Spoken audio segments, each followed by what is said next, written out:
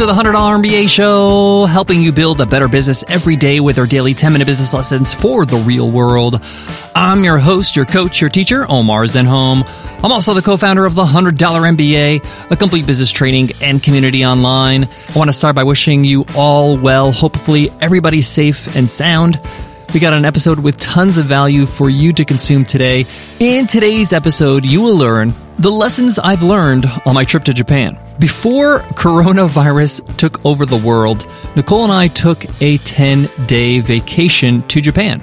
This was a pure holiday, but I learned a ton from experiencing Japanese culture for the first time. So many great lessons that you can apply to your business.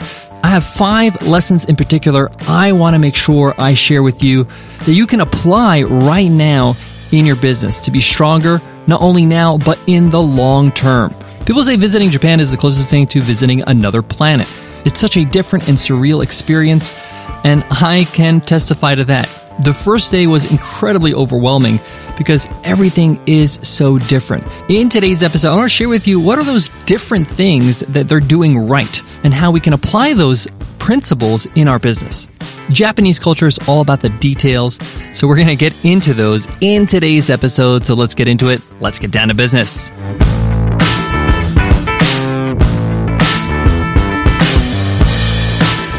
Support for today's show comes from our very own Webinar Ninja.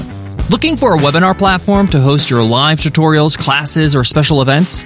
Feel like you're stuck on a never-ending journey to find that perfect webinar software that's not going to break the bank? We get it. That's why we created Webinar Ninja, an all-in-one webinar software that allows you to host live, automated, hybrid series webinars all in one place. Webinar Ninja also has built-in tools for marketing and selling your digital products during and after your webinar.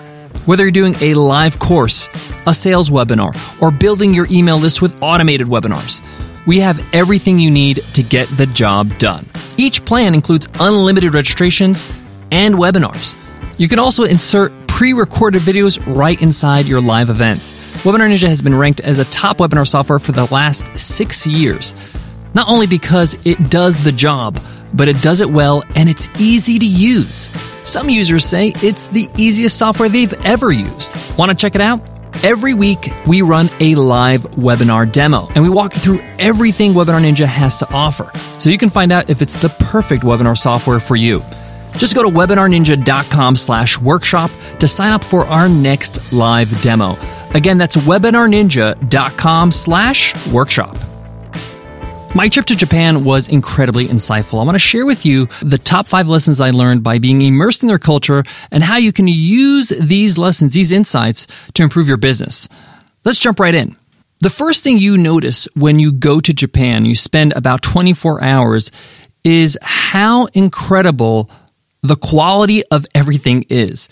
Their attention to detail and the way they prioritize the quality of everything they do is incredible.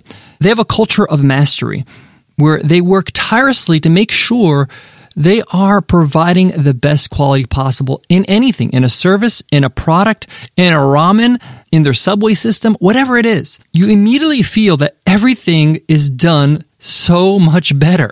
A sandwich from a 7-Eleven in Tokyo tastes better than some food I've paid 5, 6, 7 times as much in a fancy restaurant. And the lesson I learned here is when you have impressive quality, when you have impactful quality in your products, in your services, in everything you do, it's so noticeable. It's hard to ignore. It's easy to remember. And quality is just king in the marketplace. When you're better than everybody else, when you care more than everybody else, when you are providing a better service, a better product, if you care about the details, you will win. It's a long-term strategy that doesn't fail. Look at the companies that you admire. Look at the products they offer. Look at the service they offer. They're winning because their quality is better. I also want to mention that their quality is way more than what you're paying. The value they're offering is exponentially more than the price that you pay for anything, whether it's to get on the subway and get somewhere where you pay like $2 to go across the city and it's efficient, clean, on time, or if I'm having a bowl of ramen in a restaurant where the food is incredible, the quality is off the charts, and I'm paying $10 for a lunch, for the best bowl of ramen I ever had in my life, which is incredible because this is not the standard in most restaurants around the world. So when you stand out, when your standards are high, you will win. When you go above and beyond, you will win. Zappos, which delivered shoes to people, which got bought out by Amazon, had incredible customer service. They won. The number one vacation destination in America, Disney World and Disneyland. Disney is a master in customer service. Going to their theme parks is a master class in customer service. Why is Apple the most profitable business in the world? Well, they prioritize quality. They don't put anything out that is not high quality as much as possible, right? And in fact, if you read Steve Jobs' biography, Steve Jobs by Walter Isaacson, Japanese culture had a huge impact on Steve Jobs. Takeaway number 2. Japanese people tend to be very reserved, very calm. It's very hard to find somebody in Japan screaming, fighting in public, let alone getting physical. It's just not part of their culture. Yes, they have a lot on their plate. Yes, they have busy lives.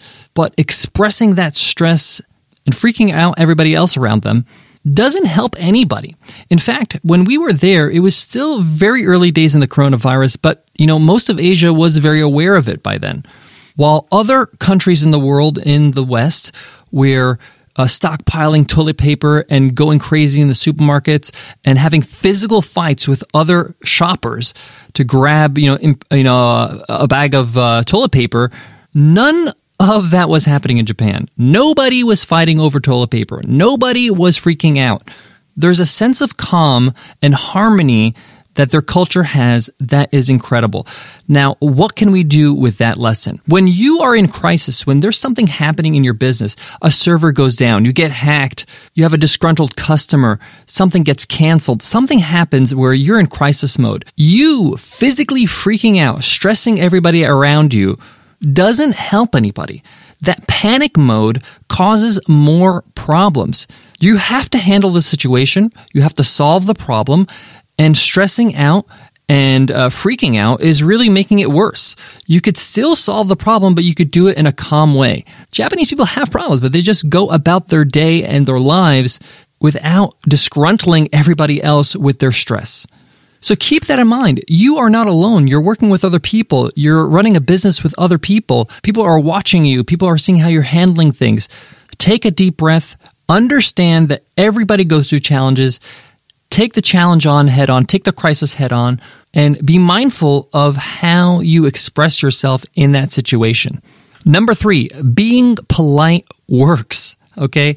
Japanese people are very polite. They're very considerate. Being considerate is the law in Japan. In fact, there's signs everywhere in Japan reminding people to be mindful of how they act. Don't disturb other people. On the train, there's a sign that says, be mindful of how loud you're typing on your keyboard on a laptop. You don't want to disturb people around you.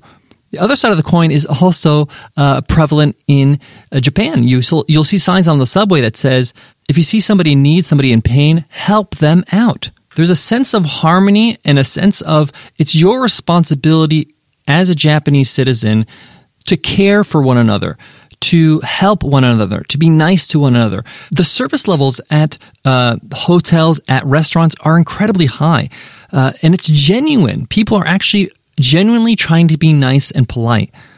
Not only because you're a customer, but more importantly because you coexist with them in this world. They understand very deeply that if I create a sense of balance, if I create a sense of harmony and happiness around me, and I'm good to other people and they're good to me, it's going to be good for everybody. So how does this relate to your business? Well, we always work in our business with the rule of killing them with kindness, okay? Being kind, being polite, being nice, no matter what the circumstance is, with your customers, with your coworkers, with everybody involved, with your suppliers, whatever it is, always works, even when you don't feel like it. It's easy to be nice when you feel like it, but when you don't feel like it and you're nice, that's when it really counts, because often it really helps the other party, let's say, for example, like a disgruntled customer, to just calm down and be like, okay, this person's being really nice to me right now, and I'm being really nasty. Maybe it's warranted at some level, but if I want to get something done here, let me tone it down a little bit. So if you're consistently nice and polite to other people, it's going to work in the long run and in the short term as well. Plus, you're creating a great environment to work in. So keep that in mind in your business. Number 4, efficiency and punctuality makes a difference. I cannot tell you how efficient Japan is. I can't tell you how punctual it is. When we were taking the subway or the train or whatever it is, we would open up Google Maps and the train would depart exactly to the second when it said on Google Maps. Same thing with opening times for restaurants. Same thing for when anybody was dealing with you and said, hey, I'll be with you in 5 minutes or I'll be with you in a minute. It was a minute. It wasn't 10 minutes. It wasn't 20 minutes. Being efficient, being punctual, and really doing it is a noteworthy characteristic. And if you can adopt those characteristics in your business, you will be noteworthy. People will say, hey, I can trust this company. They actually do what they say. And by being punctual, by actually doing the things you say you're going to do in the time you say you're going to do it, not only builds trust, but it also shows the other party, hey, I respect your time. Time is the most valuable asset in the world. Let's make sure we respect it. And by that, they feel respected. So I took that on big time. I was like, man, I got to do more of that in my business. Guys, I got one more huge lesson I want to share with you that I learned in my trip to Japan. But before that, let me give love to today's sponsor. Support for today's show comes from Podia. Are you looking to put together and sell an online course, a downloadable of some kind, or start a membership site? One of the biggest challenges in doing that is the technology. How do you put together your sales pages and your course pages and make sure access is secure and collect payment? There's so many complications and there's so many complicated options out there. This is why we love Podia. Podia is the easiest way to sell any kind of online course, downloadable, or start selling a membership.